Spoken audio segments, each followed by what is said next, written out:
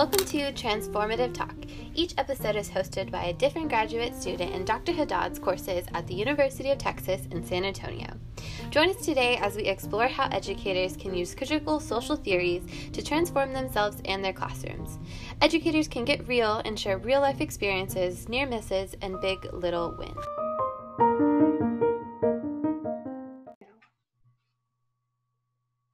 This is Amanda Martinez and Aaron Patino, your host for this episode of Transformative Talk. In this episode, we are going to talk about queer theory, a subject that has become more popular recently in modern times, and was in the beginning it was not that popular, or rather, it was hard to define because it's an intersectional topic. It can intersect with a lot of different contexts like feminism, sexual studies, movements started by people of color or ethnicities.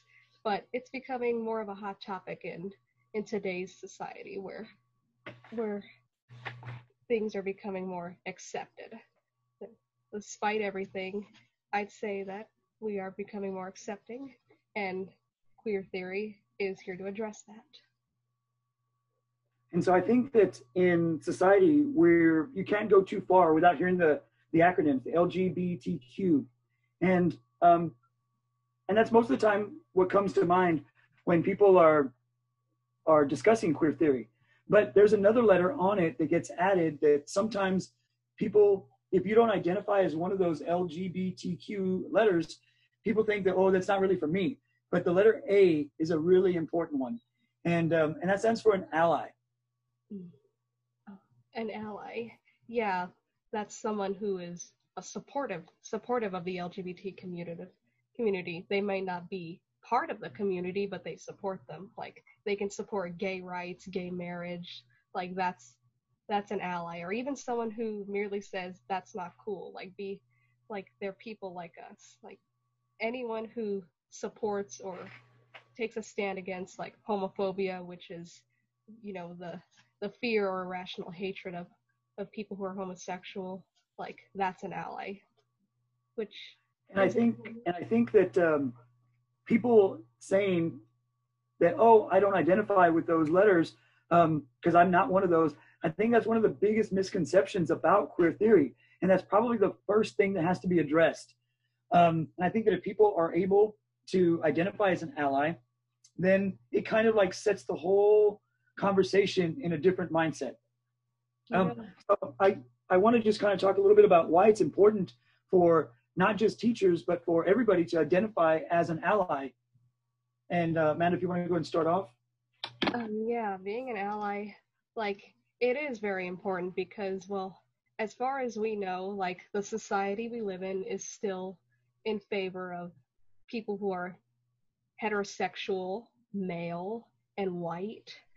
But being an ally, we can not necessarily give like LGBT people like their rights, but we can definitely, like, as allies, when our voices are heard, like, it can reach out to several people and potentially change their minds and give these people that we are fighting for, the people we're allies towards, like, a voice, like, let them be heard and let them be accepted. Like, I'm not saying we're giving it to them. I'm just saying that as allies, it's our duty almost. Like, we should, like, support our people, support our LGBT peers because they matter. Right, and I'm glad you used that word duty, because when you start thinking about a teacher's role in society, their duty is to teach students how to become a member of society. And if they are constantly being excluded from society, then they don't know how to participate in unison with one. So it's really important for teachers to really instill in their students a sense of belonging. And one of the senses of belonging that's most critical, especially to young students who are having identity issues, is as an ally. So creating that safe space, which we're going to talk about in one of the articles that comes up in just a second, but creating that safe space and a place where your voice can be heard is really critical in a classroom. And as teachers, that's a responsibility we cannot take lightly. Exactly. I'm not a teacher yet, but that's my main goal. You know, something I would actually like to share is that regarding queer theory and seeing this show up more in school is actually, it's not uncommon, you know, because there's a variety of different students in school. Like, no one's the same. Like, even if they follow all the same cliques, no one's really the same. And for the most part, some LGBT students tend to be considered, you know, like, sometimes they're outcasted or cast aside because, you know, in this heteronormative society that we live in, like, many students who are gay or don't conform to their gender get bullied. I will mention that a lot, but I can't stress how true that is, because it still happens. It's 2020 and that's still happening because some people are still not okay with the fact that some of these students are different. But interestingly, when I was in high school, that was not the case. I I met quite a few students who I didn't even know were gay, or I figured it out on my own because there were quite a few same-sex couples. At first, I was surprised because I had never seen that before, not in person, but it wasn't frowned upon. I didn't see, as far as I was concerned, I didn't see them getting bullied or bothered for it. And one of my dear friends was, I didn't even know she was gay until she came out to the classroom during my junior year, and everybody accepted her. They thought, that's great, that's cool, thank you for sharing that with us. And I was amazed, and I was one of those students who said, thank you for sharing that with us. That felt like an oddly personal moment. And then in following senior year, she was able to go to the prom with her girlfriend, and it was beautiful. Everybody, they treated her like she was an equal to them. Like, they didn't say anything bad to her just because she was gay. They didn't bully her. They didn't reject her. They just accepted her. And I thought that was incredible. And I accepted her from the beginning. She was my dear friend, and I was I was touched that I was one of the few in her class that she felt that comfortable coming out to. And that's just something that I wish would be the case with every school, like, where students feel that they can do that they can come out and express themselves without fear of judgment, because that's the goal. I mean, to make schools a lot safer for these LGBT students, to let them be who they are and not judge them and accept them, because they're students like everyone else. I mean, of course, you know, every student is different, but what the goal of a school should be to accept and affirm every student's identity and their sexual orientation, and never make them feel cast out. To me, that is the ultimate goal. And to me, that's why queer theory exists, because we need to get a good look at all these different identities and genders, or chosen genders, and sexual orientations, so that way we can know how to approach these students and make them feel welcome and accepted by us.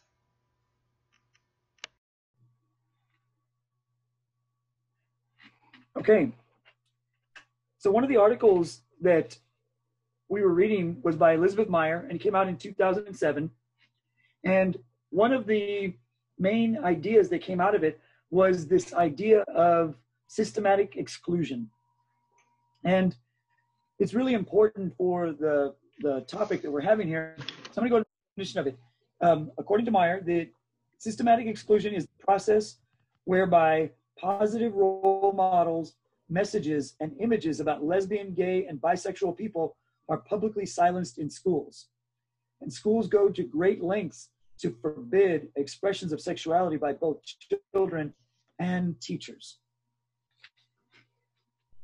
You know, that's true, because as well, in schools, like there's a term has come up like to describe how everything is normal. They call like heterosexual, being heterosexual is normal. Like a woman liking a man is normal. A man liking women is normal. Like heterosexuality, that's normal. Like, and that breeds the new term heteronormativity, where it's normal to be heterosexual.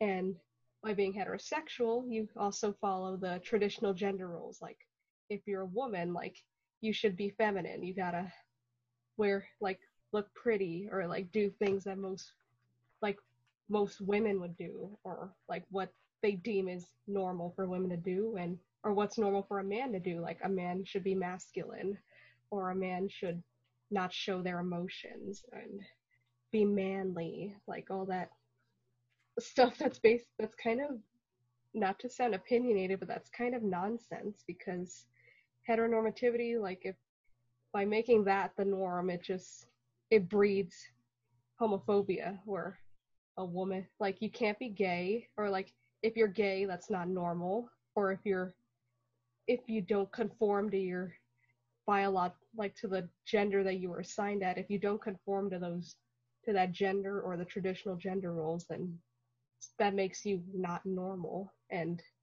that encourages homophobia, which is, it's sad. It's a it's becoming a big problem in schools, since despite the fact that we live in 2020, it's still, like, kids are still bullying other kids because they're not heterosexual, or don't conform to the traditional gender roles. I definitely agree with you. I think that the binary opposition of, heteronormal, whatever is normal for heterosexuals, and then homosexuals, that's problematic with students. And kids or students, I shouldn't say kids, students are caught up in the middle of that. But another thing that comes up with systematic exclusion is the idea that schools are purposely silencing positive role models that come from a homosexual background. And in this article, I disagree with that. And I've got to say that I disagree mostly because I'm an English teacher, and we read a lot of literature, and we definitely don't shy away from the works of homosexual writers. I teach high school, and so it's very common for us to talk at length about Langston Hughes and how his background as a homosexual helps us to understand why he's writing about certain issues. Not only was he African American, but he's coming from another place of being an other, and that was really that's something we don't shy away from at schools. And there's other writers that we also talk about in American literature.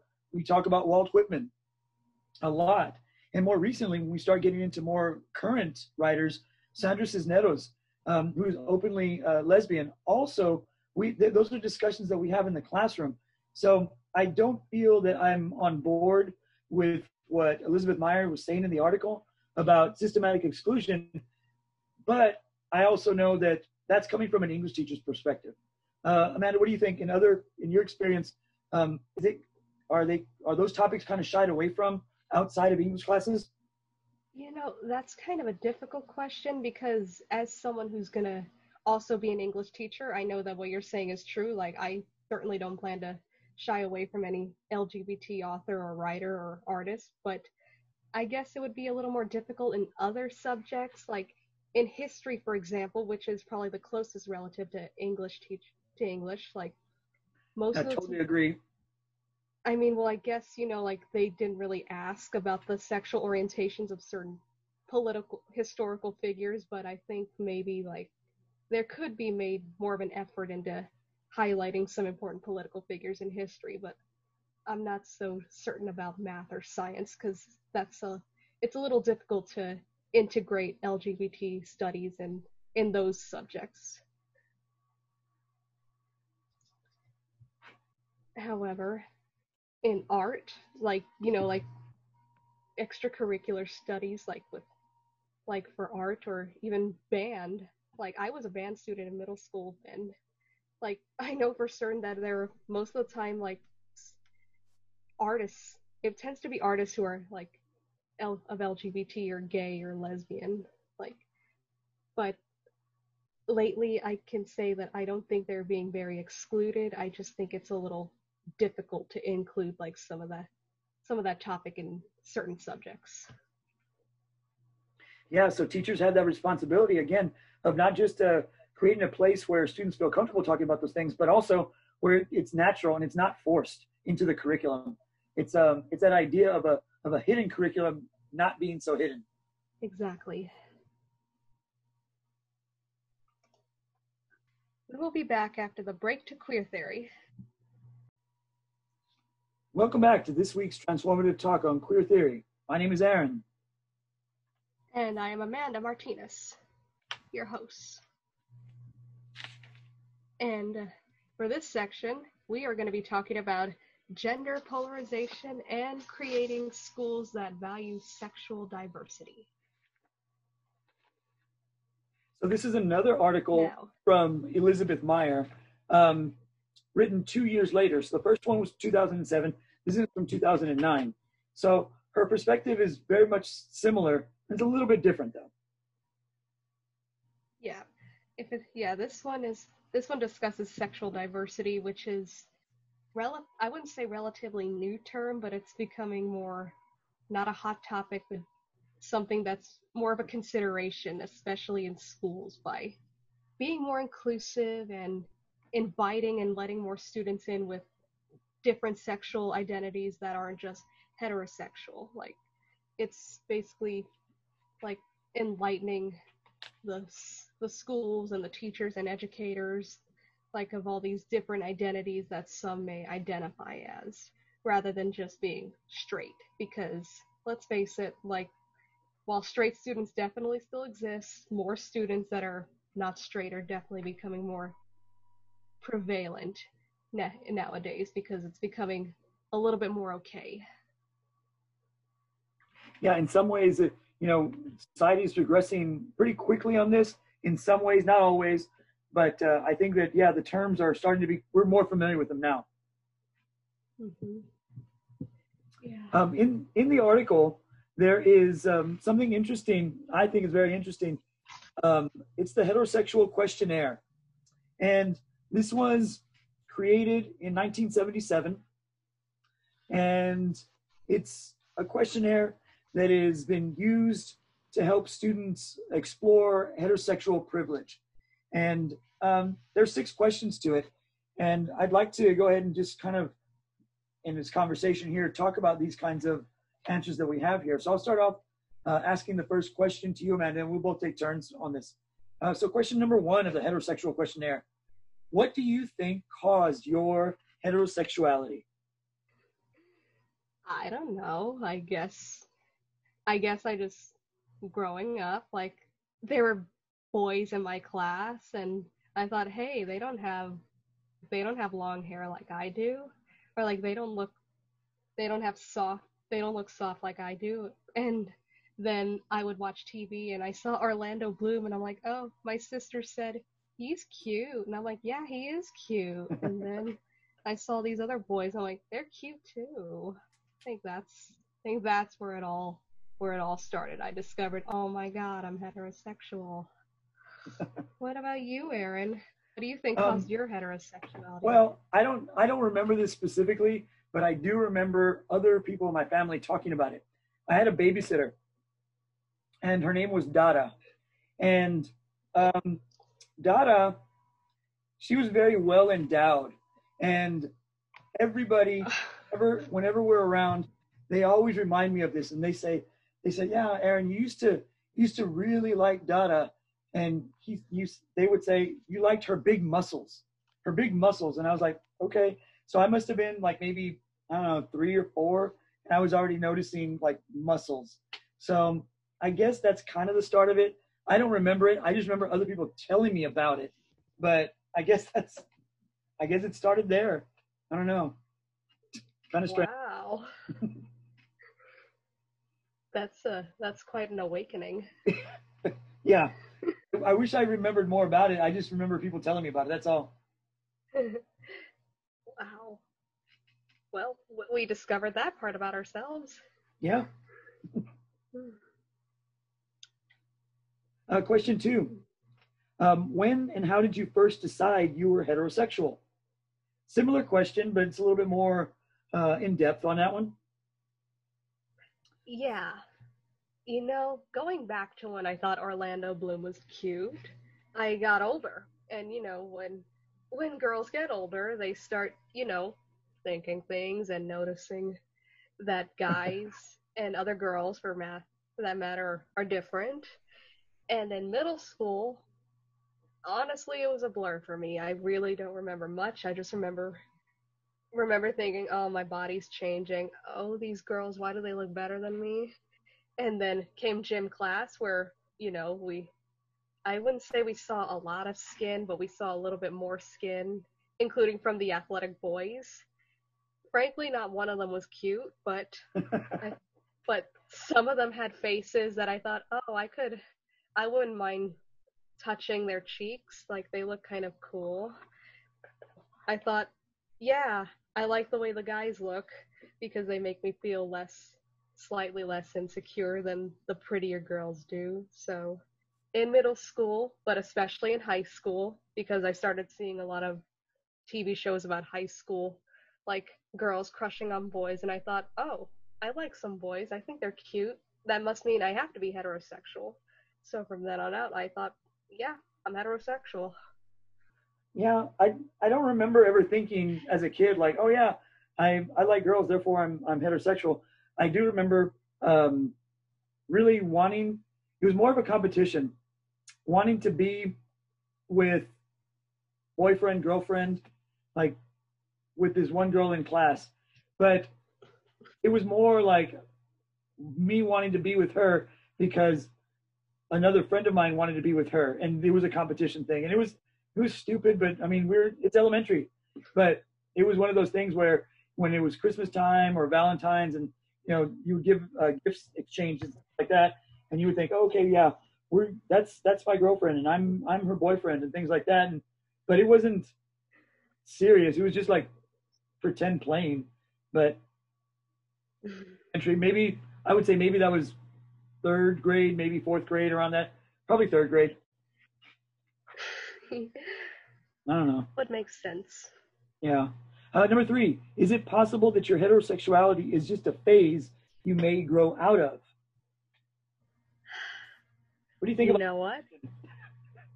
That's a good question.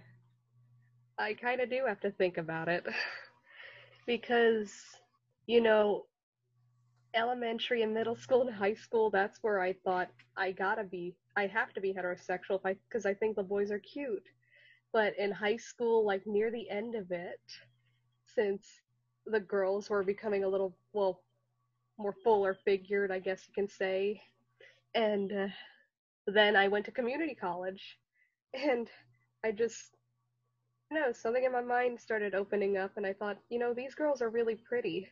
And then I started paying more attention to other girls, like on TV, like that Scarlett Johansson, and I'm like, oh my goodness, her dress is doing something different. she And a lot of people, Amanda, just saying. So it is Scarlett Johansson, Aaron. yes, yes. She's lovely. Yeah, I think that question, I think if you flipped it the other way around, and you replaced heterosexuality with the word homosexuality, I think that's the point of the question. I don't know, maybe I'm wrong, but if it reads, is it possible that your homosexuality is a phase you may grow out of? I think a lot of students that have gender issues, or some identity issues, they may be asked that question a lot. And I think phrasing it in this way, with heterosexuality replacing homosexuality, I think that's there to kind of like point out that that's a ridiculous kind of question to be asking somebody who's just figuring things out. Yeah, it is kind of a silly question. I mean, you know, sometimes this isn't a phase. I mean, maybe for some rare cases it can be, but for the most part, it's not a phase. I don't think so. Right. There's 3 more questions. Number 4, if heterosexuality is normal, why are so many mental patients heterosexual? I'm going to read that again. If heterosexuality is normal, why are so many mental patients heterosexual? Now that is a good question, because there are quite a few mental patients that are heterosexual, although not a lot, but yeah, some are. We don't always know the full, we don't know all these mental patients, like we don't know their background, but for the most part, I can't say I know, aside from maybe issues, or maybe they're like, maybe something's going through their minds, like, is this right? Or like, Yeah. is this really me? Yeah, I think I would probably, if I were taking this questionnaire in school, I would probably put a big question mark about that and just kind of skip that one. I don't know. I'm not sure what to think about that one. Maybe we'll get some comments from other people and see what they think about that question. It's number 4 on the heterosexual questionnaire. Number 5, the great majority of child molesters are heterosexual males. Do you consider it safe to expose your children to heterosexual teachers? Not all the time, to be honest, because I've heard some cases where some heterosexual teachers are freaks, or at least like gross. I mean, have you heard some cases about some teachers in Texas, like this one adult lady was hitting on her male students? I'm like, she's heterosexual, but she's also just gross. Yeah, and I don't think it's just Texas though. I think that's happening in other places too. Yeah, for sure. But yeah, I think again, when you look at the reverse of that question, it kind of makes you think that a lot of people with a homosexual orientation, they get posed this question as if it's something like criminal, and I believe, if I'm correct on this, I believe that's the point of this questionnaire here, that we don't ask these questions of heterosexuals, but we have no problem asking them of homosexuals. Yeah, you actually got a point, because I watch a lot of TV, and while some of it is anachronistic and probably not accurate, this one show was actually pretty accurate, where it took place in like the 50s, and back then homosexuality was like deemed a mental illness, like, and this one teacher who was portrayed as a lesbian, like, she was threatened, like, if you, like, I'll tell the school, because she was a teacher, that you're a gay woman, and that would have automatically gotten her fired, and she probably never would have taught again.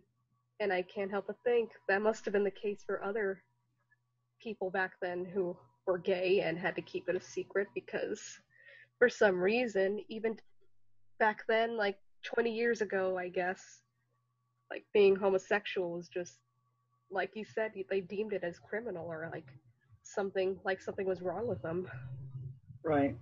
And then the last question here, it goes on, this is number 6. Would you want your children to be heterosexual, knowing the problems they would face, such as heartbreak, disease, and divorce? That question gives me an eye roll, because I'm pretty sure heterosexual, homosexual, transsexual, heartbreak, disease, and divorce are inevitable no matter what orientation you are. Yes. At least that's what I think. Well, I think that your eye roll, which, you guys can't see, but I saw it. I think the eye roll, one of the main points of why this questionnaire is out there. It's to make us pause and reflect. I believe, now that I've actually answered the questions out loud, not just reading them, I feel like this questionnaire is meant to make us reflect on how ridiculous some of the questions and some of the line of thinking that is pushed onto people with gender identity issues. And so maybe this is an exercise that's an eye-opening exercise, and maybe not really meant for actual like data to record, but just to get you to think about these are the kind of questions that we ask people when we feel the proverbial when we feel that something might be wrong with them. So we ask them questions like this to make them think about it, but the questions they're skewed, you know, they're, and if you were having Yeah. issues or gender identity issues, then these questions are not helpful. And, you know, I'd be curious to see what other people think about, or to find out more about what other people say about this questionnaire and how it's received. You know, is it tongue in cheek, or is it something more substantial? Yeah, I agree. Give the people who are heterosexual like an eye, or like on the outside looking in, and realize, yeah, this is dumb. Why are we asking them this? Right. This really is dumb. So, so back-to-back articles from Elizabeth Meyer. That one had the questionnaire in there. Definitely worth checking that one out. That one was called Creating Schools That Value Sexual Diversity. Good read. The next topic we are going to be discussing is gender dysphoria, after reading the article Gender Variance and Dysphoria in Children and Adolescents. Because that is also an issue, but it's more of an emotional and psychological issue that we are seeing more in schools. Me personally, I haven't seen that yet because I'm not a teacher yet, but I've heard some stories and some issues from other teachers who discuss that some of their students are going through a lot of emotional issues, especially regarding gender identity and dysphoria, which is distress, like caused by a person's gender identity and their biological bodies that are changing, and it's basically like they're not happy with the changes, and like it breeds a lot of like self-esteem issues and anxiety. Yeah, and I want to talk a little bit about that before we go on further, because I do have I've been a classroom teacher for over 17 years, and I'm not familiar with the term gender dysphoria. Do you want to talk a little bit about that and what you took out of that from the reading a little bit, Amanda, before we start going into examples of it? Yes, I do. Gender dysphoria, it's becoming a little bit more of a known term, and it can describe like a person who looks at their body and is experiencing all these different emotions that are mostly stressful, because when they have a different identity, like maybe like hypothetically a person who identifies as a female was born as a male, but as their body changes, or when they look at their body and see, like, if they don't like it because their body doesn't fit with how they identify, and it just creates it makes them feel bad, makes them feel worthless, maybe even ugly. And the same can be said for maybe a person who identifies as a male but was born a female, or even a person who identifies as neither gender, like the non-binary, which is also a new term. But gender dysphoria overall is not, I don't want to put it in simple terms like where you're not happy with your body, because it's a lot more complex than that, because it has a lot to do with identity. Like, I don't look the way I feel on the inside, and it's right. And I think that's a good way to describe it, because I know that in my experience from classrooms, we see a lot of body image issues, period. They may not necessarily be related to gender issues, but we have a lot of people that are growing up, like you said, and they're not comfortable where they're at, or they feel like they should be somewhere else physically or at another level, and they're not there. And I think that students struggle with that a lot. But related to, but also on top of that, would be the issue about, well, how do I identify gender-wise? So you've got your own body issues that a lot of people have to deal with, and you've got gender issues on top of that. And that makes it really complicated. And so the article does talk about some of the behaviors that we start to see in the classroom, where students start to distance themselves. They start to push away, like they don't belong. And so you start seeing problems like like truancy problems or complete just apathy about grades. And you start noticing those kind of things. And what's interesting is that as a high school teacher, I start seeing those things, and I never thought about putting gender dysphoria to that line of thinking about what might be causing it. Yeah, you know, sometimes even gender dysphoria can be so intense that some of these students can even like resort to unhealthy behaviors like self-harm. Like that's a bit of a scarier thing to think about, but it's present in quite a few students who are experiencing gender dysphoria. And you mentioned that they distance themselves, which can be another unhealthy thing to indulge in. And that is present in quite a few who are experiencing that because, you know, it's a complicated mix of emotions. Maybe they don't know how to talk about it, or like maybe they're afraid, maybe they feel, because they already feel like they're not normal. And sometimes bullying can also be a factor to that dysphoria, like makes them feel even worse about themselves, and just it's hard. It's just really hard. I think that definitely teachers, whether you teach elementary, middle school, or high school, you need to be aware of like some of the things that the students are going through.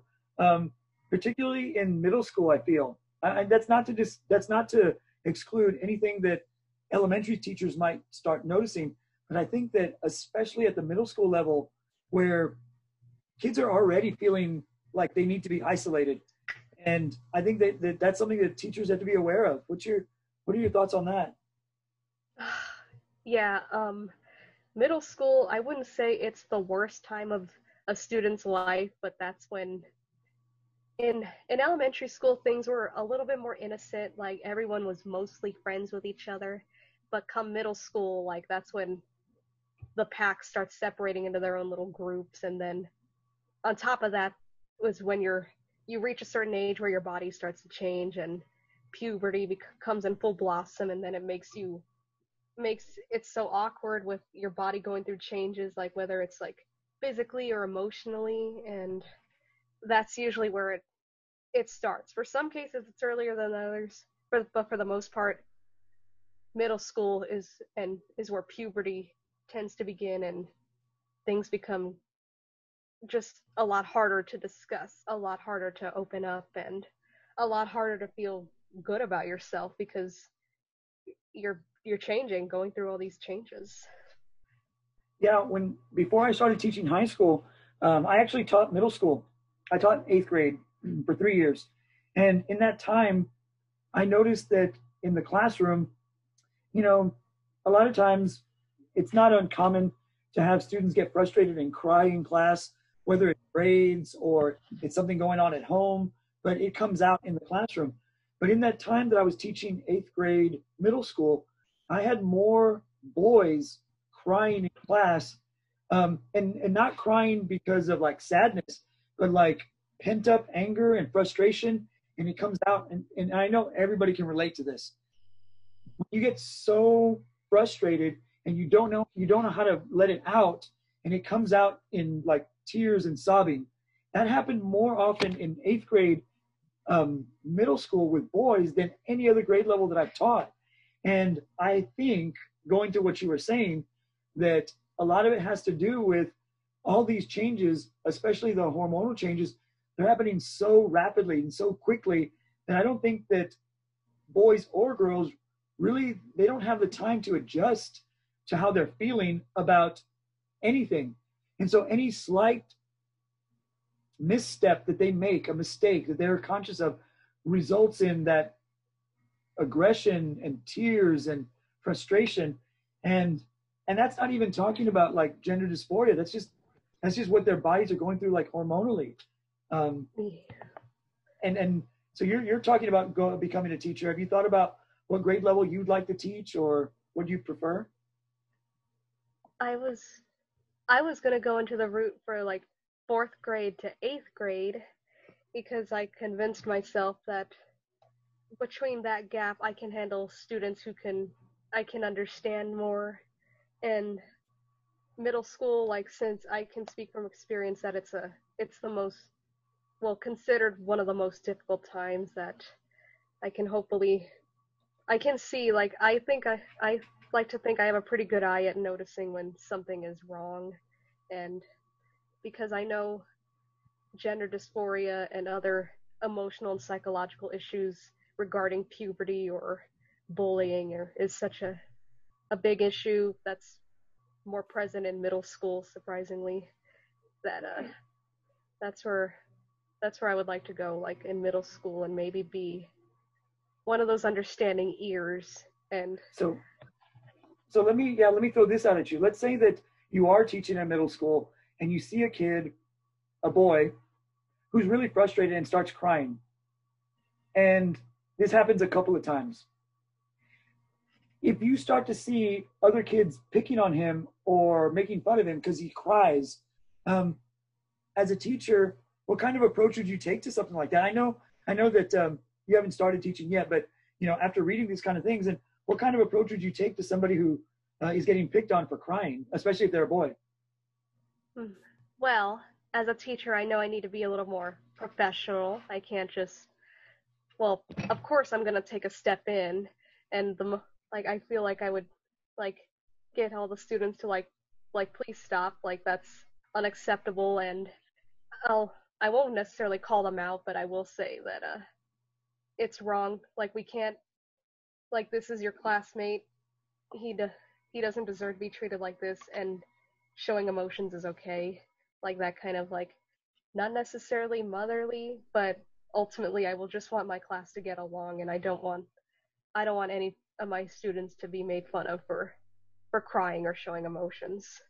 So I guess I don't want to play mother hen because I know I have to be more professional than that, but I will definitely discourage bullying, and I won't tolerate it.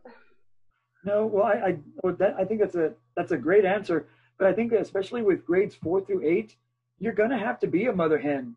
I mean, so I don't think you should shy away from that. In fact, the kids would probably love you for that. That they'll be part of your rapport with them. But that you touched upon something else is like you started thinking about, like, okay, well, what can you do in a classroom to kind of support those kids that are going through emotional times? But then also, what are we going to do in a classroom to support those kids that are going through gender dysphoria and other issues related to their identity? And this is kind of a perfect segue. Your answer is a perfect segue, because in the next section, we're going to talk about an article that talks about ways to make your classroom more supportive of LGBTQ students. Oh, yeah. The article that I was referring to is called 5 Things You Can Do to Support Your LGBTQ Students. And I think this should be required reading for anybody going into teaching right now. And so there's 5 points that we're going to talk about here in just a moment. Number 1, post safe space signs. That's where you can create a safe zone. That's the idea of that, is creating a safe zone for your classmates by putting out stickers or posters on your classroom door, like, to know that you're LGBTQ friendly, like maybe a picture of the rainbow flag, or even a pride poster, like, that's willing to challenge all the anti-LGBT language or harassment. I'm sure that by creating that kind of safe space, like, the students will probably already get a little breath of relief, and like, oh, I can be, like, it's okay, like, I'm okay in this class. Yeah, and I think that it's really important to think about what kind of culture your school has and how accepting they are. Because I would hate for someone to put a big banner or a big flag up in the room, knowing that you're confident where you're at, but that may not be the place for it. But having some kind of awareness out there, depending on what school you're at, it might look differently, depending on what school you're at. Yeah, it's a good idea. Give them a good environment. The article also moves on to the second idea, which is to start an LGBTQ organization at your school. And Amanda, in talking to you before, you were saying that this is something that kind of like really struck a chord with you, about starting an organization. Yeah, it's like it'd be a dream come true because, well, I guess, most of the time clubs are like, they say that they're inclusive, but I know that sometimes that's not always true because I can't think of any good examples right now, but even in clubs, kids are going to get bullied or heckled or harassed. But an LGBTQ organization, it would really make those students feel like included, or like that they matter, that their voice matters, like they're accepted. Like this kind of organization will really, like, of course I'm concerned about bullying, that's just going to exist no matter what, but I think having an organization like this at a school would really, like, showcase that the school is progressive and that these students are accepted and that they're going to be made to feel like they do matter, because they do. Right, and the article does talk a little bit about like the GSAs, which are gay straight alliances that you can start up at your school. And so I think that's really important. Number 3 kind of goes along with number 2. And number 3 is stand up against homophobia. And I think that 2 and 3, they kind of lean on each other in that you may have a school where starting a gay straight alliance may not be something that the kids would stand up for. However, most schools do have like a student council or a student class representative, an organization like that.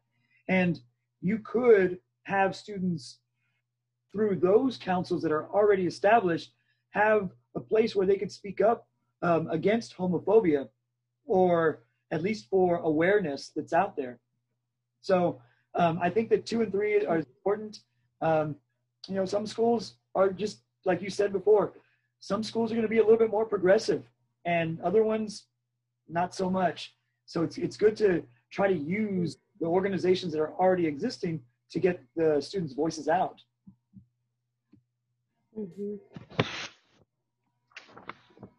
All right. Number 4, you mentioned before going into English, teaching English.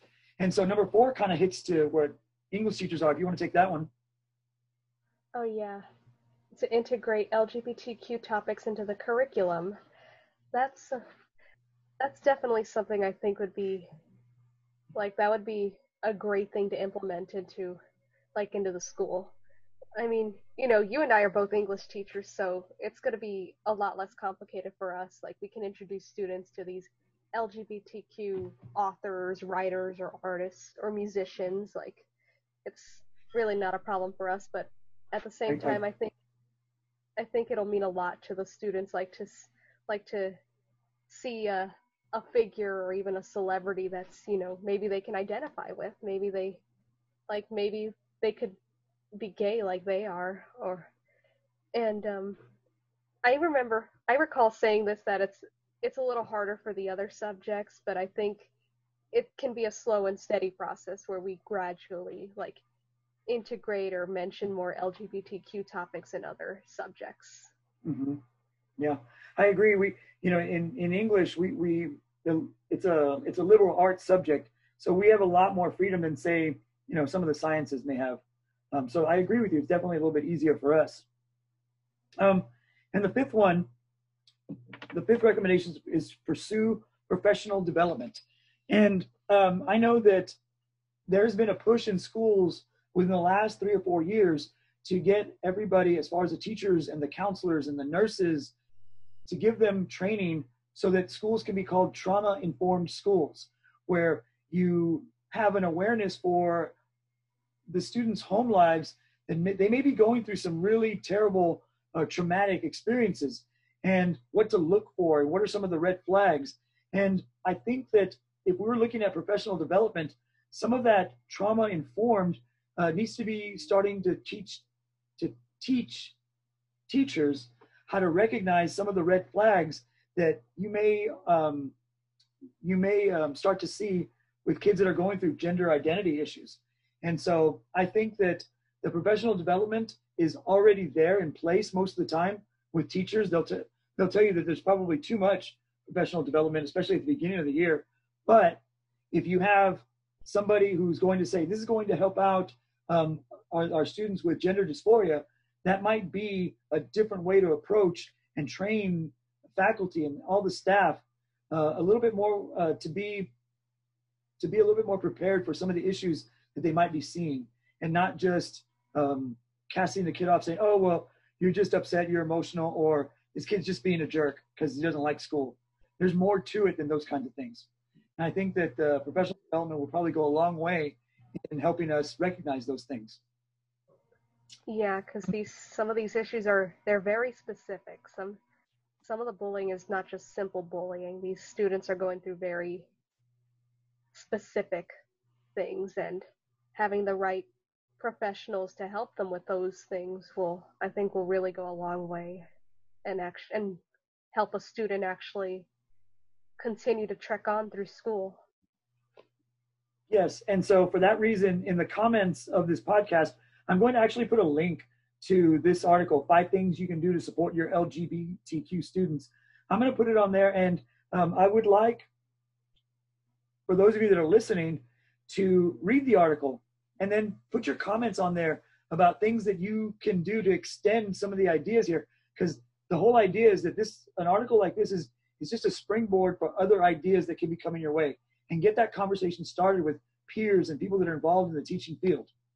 So definitely look out for that in the comments, the link for it there. Well, Amanda, I think that's all for this episode. Yeah, this has been fun. Yeah, and thank you all so much for listening. And remember, if you want to support what we do, then share, subscribe, and leave a review wherever you've discovered our show. That's all for now, but I'll see you in the next episode of the Transformative Talk. Bye. Bye.